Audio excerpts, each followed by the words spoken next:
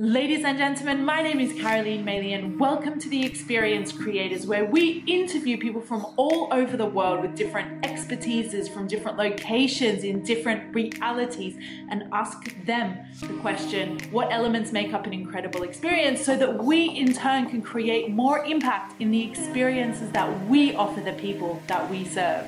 Today my guest is Matías Rodsevich, who is the founder and CEO of PR Lab, an integrated marketing agency specializing in scale-ups in the design industry and one of the top 10 PR agencies in the Netherlands.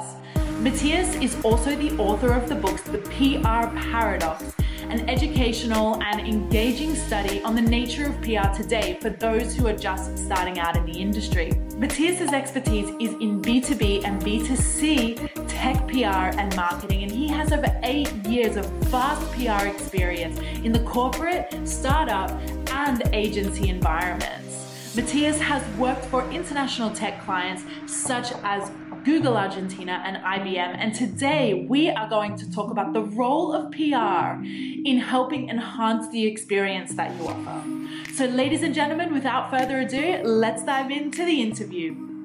Matías, welcome to the Experience Creators. I'm so excited to speak with you today because, as I was speaking to you earlier, I really am so intrigued with the creativity of especially PR, and that really started when I was working with Cirque du Soleil, and I was watching the publicists, every city that we went to, have the most unique and fun ways how they were promoting the shows with the artists, with the local media, with the influencers. So that kind of sparked my love of PR. So I'm very excited to speak with you today about how we can really create more impact in experiences through using PR. So welcome to the Experience Creators.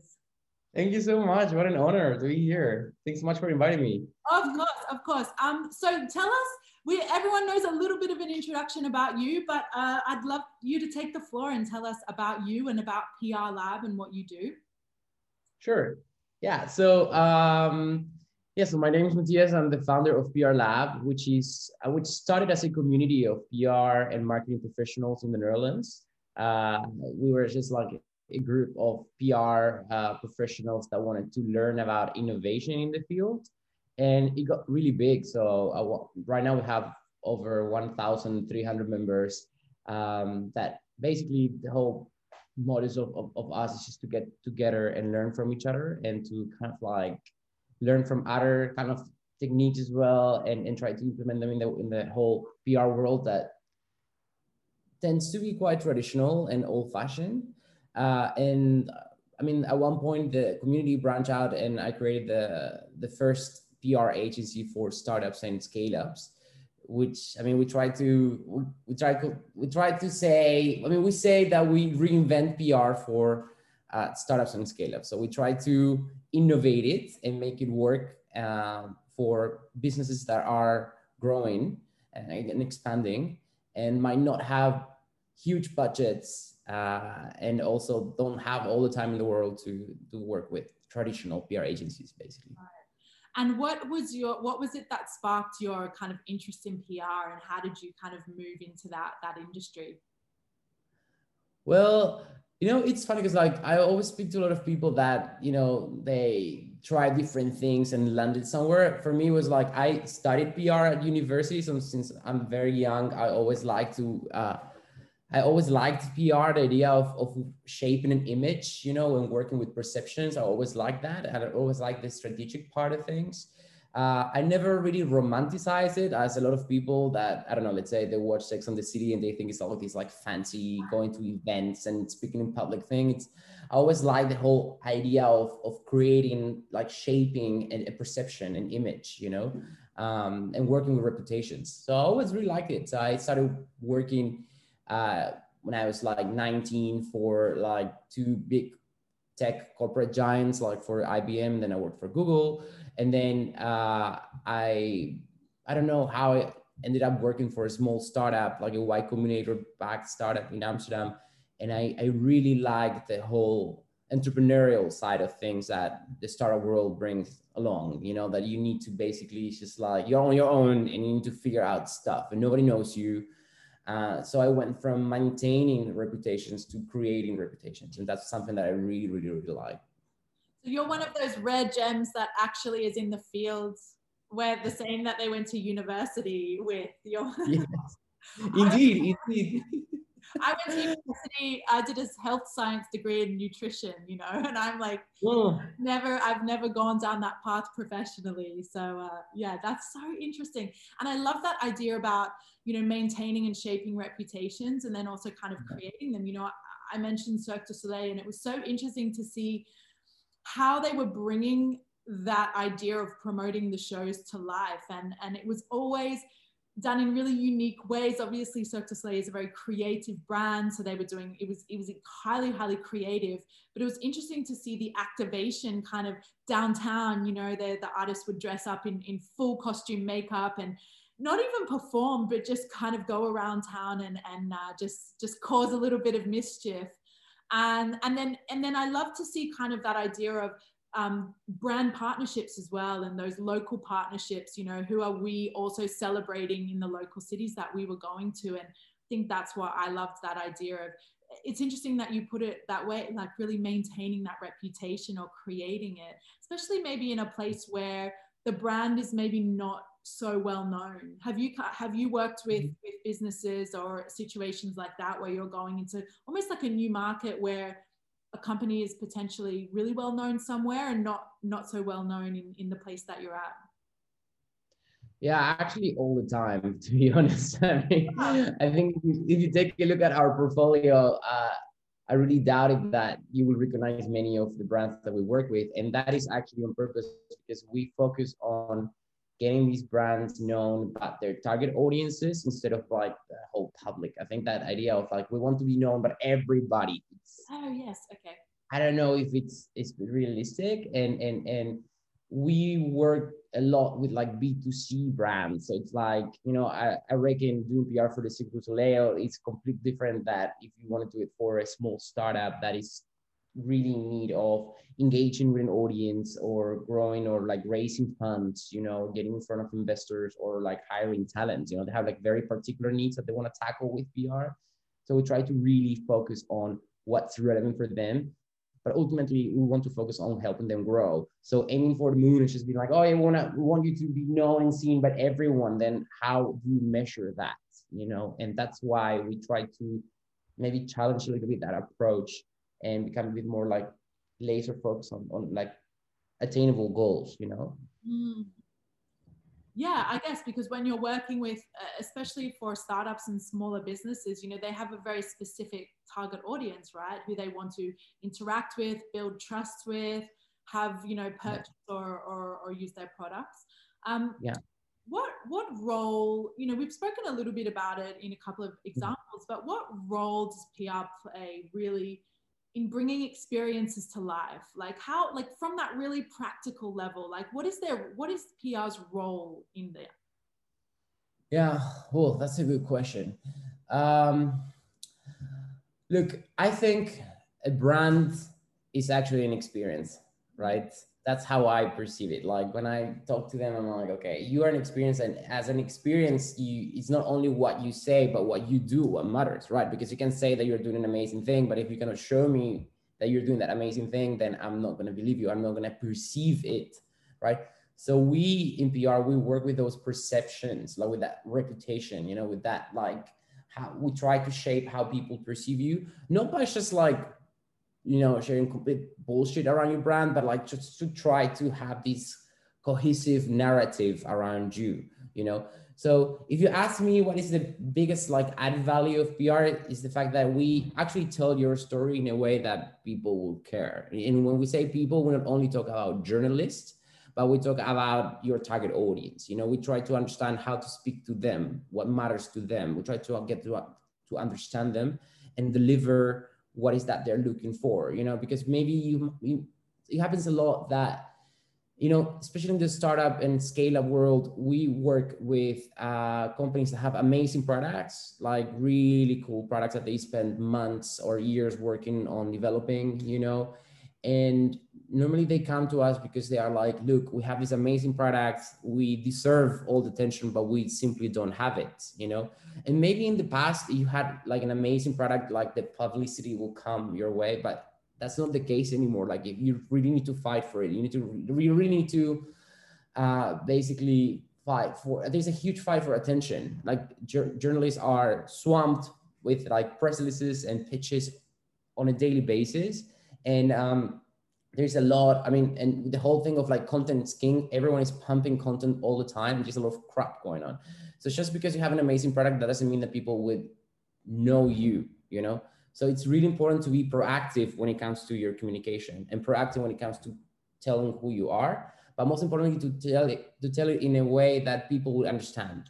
We work a lot with like complex software solutions that are amazing, but we see that when these clients come our way, they've been always talking about features or like very, you know, like data stuff, you know, but that's sometimes they miss the element of storytelling around it. You know, sometimes they miss the point of saying like, okay, this is why we exist. This is why we are here. This is what we're trying to change. This is why we're innovating in space. This is why that space is broken, or that space needs to be like revamped, you know? So that's what we actually help them with like basically just sharing that story in a way that people will care. That's it. That's our jobs. Right. And like you said, bringing that kind of human connection into it, and where the consumer can see themselves as part of that business or interacting with that product. I agree with you. And I feel like, you know, even me with the things that I create, you know, I think that on the storytelling side, like I'm good at that part, but it's like, how do you integrate that into the brand and then get it out there? Like you said, you know, I could have the best product in the world or think it's the best product in the world, but if I'm not able to kind of get my foot in the door and find those little pathways within that maze, you know, then it's just exists, right? It doesn't add value anywhere. It just kind of exists in the world.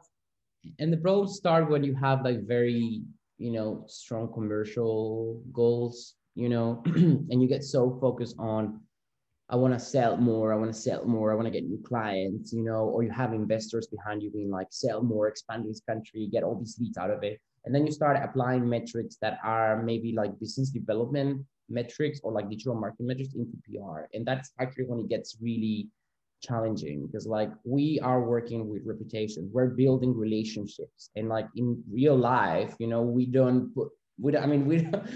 I doubt that there's someone saying like, oh yeah, in this quarter I want to get all these things out of my friendship, you know, with this friendship I wanna like, I don't know, make all this money or whatever. Like you don't use that for like relationships, like a human connection. You don't measure it in that way. Well, it's the same with PR. We use our own set of metrics, mainly because we are building relationships. You know, we are building connections. We're getting your brand perceived in a certain way, and we're trying to build engagement. So engagement is not measured in clicks or I don't know, ROI. You know, like those things could work pretty well for like business development, or maybe like online marketing, like growth hacking. But with PR is different. And I think the most challenging part of my job, even though you didn't ask me for it, I'm going to tell you, is how to measure, how to get people, I mean, getting people to understand it properly, you know? That's why I wrote a book about it. I hope my clients, before they start working with us, I really hope they read the book so we get the foundation straight, you know, and then we get started. So what are those kind of like, what's a very real example of like one of the metrics that you might use? You know, you say that that's the biggest challenge in measuring. Like, have you found one of the metrics that you continually use over and over again that is really hyper relevant? Yeah, well, before we even start talking about metrics, we try to understand what are your business goals, right? So let's say you have an amazing product, as you just mentioned, like have the best product in the world. So when you come to us, we always ask you like, okay, why is that you want to do PR? What are your business goals, right? Because that will determine the whole strategy, basically. And there are different types of PR strategies. You can work with a brand awareness type of strategy when you want to be known and seen by a target audience. Let's say you're expanding into a new market, for example, and there are competitors there that have been there for many years and nobody knows you. Or let's say that you're launching a new product, you know, and people don't know about it. Well, those are more like brand awareness type of campaigns, you know, that we focus more on getting you to be seen and known. Then there's another type of campaigns that are called thought leadership campaigns. And that's when you actually want to be seen as a thought leader. You want to be leading in space. And those are different types of strategies that are more integrated with the rest of the funnel, the marketing and sales funnel, rather than on just brand awareness. So we not only focus on getting press coverage and mentions and getting clicks and traffic, but we focus more on the perception around you, on positioning you as a thought leader, on getting you interviewed to share your insights, on developing a hypothesis that you want to prove in a certain niche of the market that you operate in, and for that we try to get you to speak at events, to create communities around your brand, to basically build brand advocacy, to create a group of people that are really engaged with your brand, and basically to work with your reputation in a sense that you become sought after by the industry instead of you always chasing journalists and chasing people, and that is actually, let me tell you, that's hard work, and those are long-term strategies, they're not just like quick, instant. And we live in times that everything's quick and everything needs to be shown and proved like as an instant results, like cost per click, CAC, CPC, CTR, all these like fancy marketing terms. But those are very like short term, which are great. I'm not criticizing them. I'm saying that you cannot apply those to PR because we're working with reputations and those take time to build. Yes. So that's when we actually start talking about metrics. We ask our clients, okay, what would you consider success? Would you be happy if we get this type of results? You know, and aligning on expectations is everything. I'm going to ask a bit of a selfish question because I've currently launched an experience, and everything that you just said, like my brain is spinning right now, but I have a leadership program for new managers that are coming up in their first management role in service-based industries. And my end user, these new managers, are not necessarily going to be the buyers, because the buyers in my mind are the CEOs, the talent managers, the HR managers, the business owners. And so when I'm thinking about this experience that I'm creating, and to your point before about that kind of thought leadership space, like I want to be known for this incredible program, I'm kind of in this middle of, I can speak really clearly and really well to my end user because I used to be them, I see myself in them. So it's very easy to talk about storytelling and to really kind of connect with them. But I know from a business point of view that I really have to target these CEOs, these talent managers, and that kind of group. So what happens when when you have that different range of the two different people that you're speaking of, from your PR perspective, where you're talking about kind of building that thought leadership brand, like how do you tackle that when they're kind of two different demographics? Yeah, and that happens actually a lot, like I think most brands speak to different audiences, like it happened to us, for example, in startup that I was working in, that our product was basically like we were educating kids on coding, like HTML and CSS. So we had the target audience of kids, but the decision makers were the parents, right? And the educators. So as a brand, you normally have different target audiences that you speak to, not one. And that is actually also an idea that people have, like in utopia, that it doesn't really exist. Like most brands speak to different audiences depending on the time of, the calendar or what's relevant for you at that time. Sometimes you speak to both at the same time, simultaneously. Sometimes you only focus on one. And it just happens. So like the point is, what I would say is there's nothing wrong with that as long as you have a clear messaging defined for each target group and you understand who you're talking to as a brand. And for that, data comes in really handy. Like we all use Google Analytics or like digital marketing tools that share a lot of data around who are we speaking to, who's coming to my side, what are the interests, what is the geography, what are the location, like all these like metrics around them, like things that trigger them to get in touch with you, times of the days that could come to your site, etc. That shares already some data around who you're speaking to. So the point is just to define those audiences based on, of course, your perception and your understanding, because that's also matters a lot because you're the one in touch with them constantly, but also you mix it up a little bit with data to make it more objective, you know, that definition of the target audience. So like once you have your target audiences defined, that's when you actually come up with like a messaging structure for them. Like, okay, you try to first understand what are their pain points, like what triggers them to get in touch with you, right? As I just mentioned, okay, these people are interested in this and they're struggling with this, and hence I'm offering this. And then you come up with like a key messaging structure. It's like, okay, every time I get in touch with them, this is going to be my key messaging. You know, this is what I want them to know about me. And you just repeat it. You repeat it all the time across different channels and different formats. But the point is, we try to be proactive about our communication, and you will be surprised at how many brands are actually reactive. You know, how many brands are just sitting there and waiting for people to reach out to them, and then they share a messaging that is not consistent. And consistency in branding and marketing and PR is key, because it's ultimately what's going to create that, you know, perception of you. Yes. You know, when you're consistent across your communication, not only your visual communication, because there's a lot of people talk a lot about consistent visual communication, but also written, like copy, like, you know, like messaging in your messaging as well. Every time you have an interview, every time you speak in, that you have like an episode of your YouTube series, you know, every time you speak at an event, you know, it's important that you are consistent with the messaging that you're sharing with them, and that you also measure it, that you also test the waters and see if they're actually perceiving you the way that you want to be perceived. That's also quite important.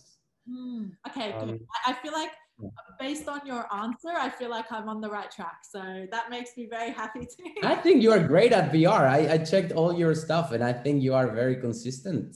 Thank you. And yeah, I think you have a clear product offering. Yeah. Thank you.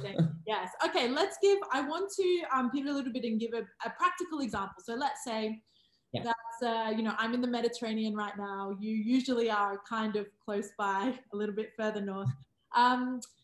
Let's say I'm a retreat company, you know, 2020 has obviously decimated my business. There's been no retreats, but, you know, I'm optimistic now. It's 2021.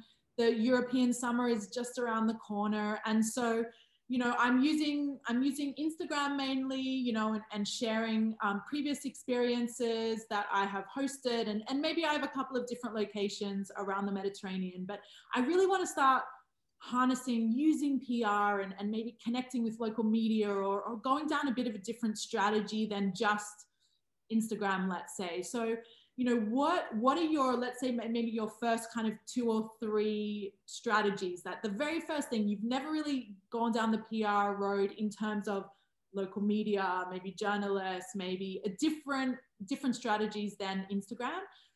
Give us your like top 2-3 tips about how we can really get started. What are the first things we need to do? Well, I have 2 golden nuggets, let's say key suggestions for you. Okay. The first one is to not start thinking about the execution. Instagram is the execution. Instagram is a channel. Instagram is not a strategy. Okay. And I don't want to sound condescending when I say that, but like I'm like every time I speak to leads or potential clients, it's like, okay, but we don't know if we want to do Facebook or Instagram or YouTube or a podcast or this. There's so many channels. And I always tell them like, okay, but let's go a step before and let's focus on why is that you want to do PR. And I just always ask, if you like, would just like listen to one of my conversations with clients, is always why. I'm always asking like, why do you want to do PR? First of all, why do you want to do PR? You know, and that will already determine a lot of things. And then the second question is, who are you speaking to as a brand? Show me your target personas. Show me if you don't have them figured out, give me access to your analytics and I'm going to figure it out myself. You know, I use different marketing tools to understand, okay, who's coming to your site, who are you speaking to as a brand? And then I come up with content pillars and key messaging structure, right? And after that stage, that's when I define, okay, we are going to go for these channels, you know, because we can find these people in these channels. And sometimes it's better to just like narrow it down to 1 or 2 channels than to have several, you know, because you need to understand where can you find them and what is the best way to engage with them. You know, there are people that are more data oriented, you know, people that do, like, for example, like coding or engineers, they really like to read about data and facts. There are some other people like creatives that like to be inspired, you know, that are more prone to consume more like visual type of communication, like infographics, you know, or like videos, you know. So you really need to understand, okay, what kind of content do they like to consume, and in which platforms, okay? um, and then again, this is where I can find them, and then you develop a strategy, and then you test. Testing is key. You know, there are more there, like, for example, growth hackers really embrace testing, A/B testing, seeing what works, what doesn't. What works, they double down on. What doesn't, they kill it. You know, they are conducting experiments all the time. Now PR is more traditional in that sense, and we try to actually test all the time. You know, so it's very, what I would suggest to you is not to marry with an idea, you know, be open enough to test it, and be consistent around it, but be also open enough to stop with it if it's not working, and to start trying something new, you know. And my second golden nugget is, don't rely on only talking about your brand and your product offering all the time. Especially if you want to be seen as a thought leader, you need to talk about your space. You need to talk about what's happening. You know, you need to shed some light, you know, about it. And there are a lot of brands that only talk about their campaigns, their products, their new features, their new solutions, and they forget that they're a part of an ecosystem. They forget that they're part of a bigger narrative, you know, of a bigger space. And that space is affected by political trends, by behavioral trends, by, you know, different things are, it's constantly being affected and modified and changed.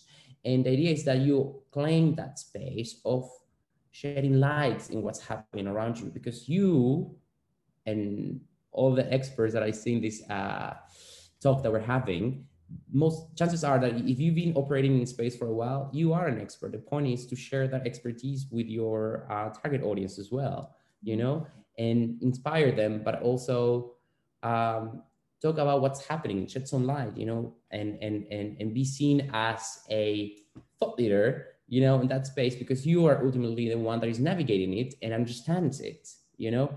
So in short, what I'm trying to say is, try not to have your whole PR and communication strategy to revolving around your product all the time. Try to, you know, look out and see what's happening, and start talking also about that.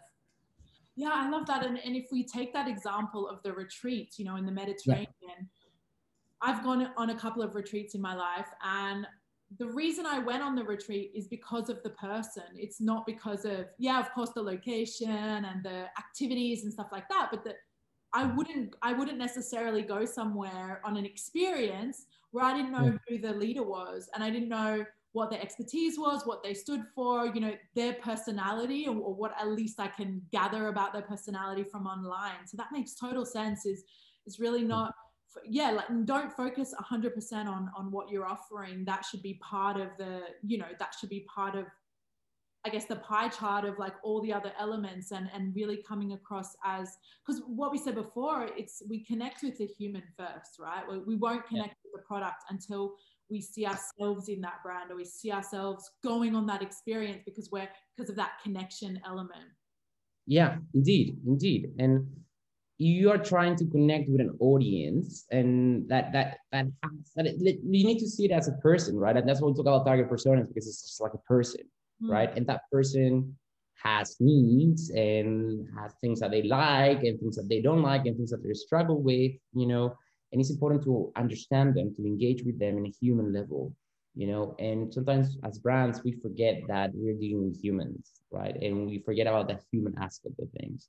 And I'm just going to give you a concrete example, because maybe this might sound a bit abstract to some people still. So look, we are still navigating the whole pandemic, right? So when pandemic hit, we were working with a platform, educational platform for students, university students. So they could just go into the platform and share files with each other, and like even like exams. And what I really like about working with them is that they were very bold about their branding. They were like, look, we want to challenge the current educational system that relies still on memorization, forcing students to memorize stuff that they can easily Google.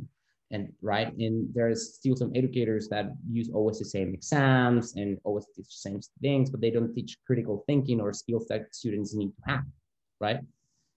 So anyway, in short, the pandemic started and we had to get rid of the whole content NPR calendar and come up with a new one that was adjusted to the times that we lived in. So we started surveying students. We're like, okay, what are you struggling with at the moment? You know, how do you feel? What do you feel about your career opportunities? You know, how is your mental health? You know, how do you feel about whole studying from home? Do you feel like your university is providing you with the right tools and resources for you to actually navigate these times, you know?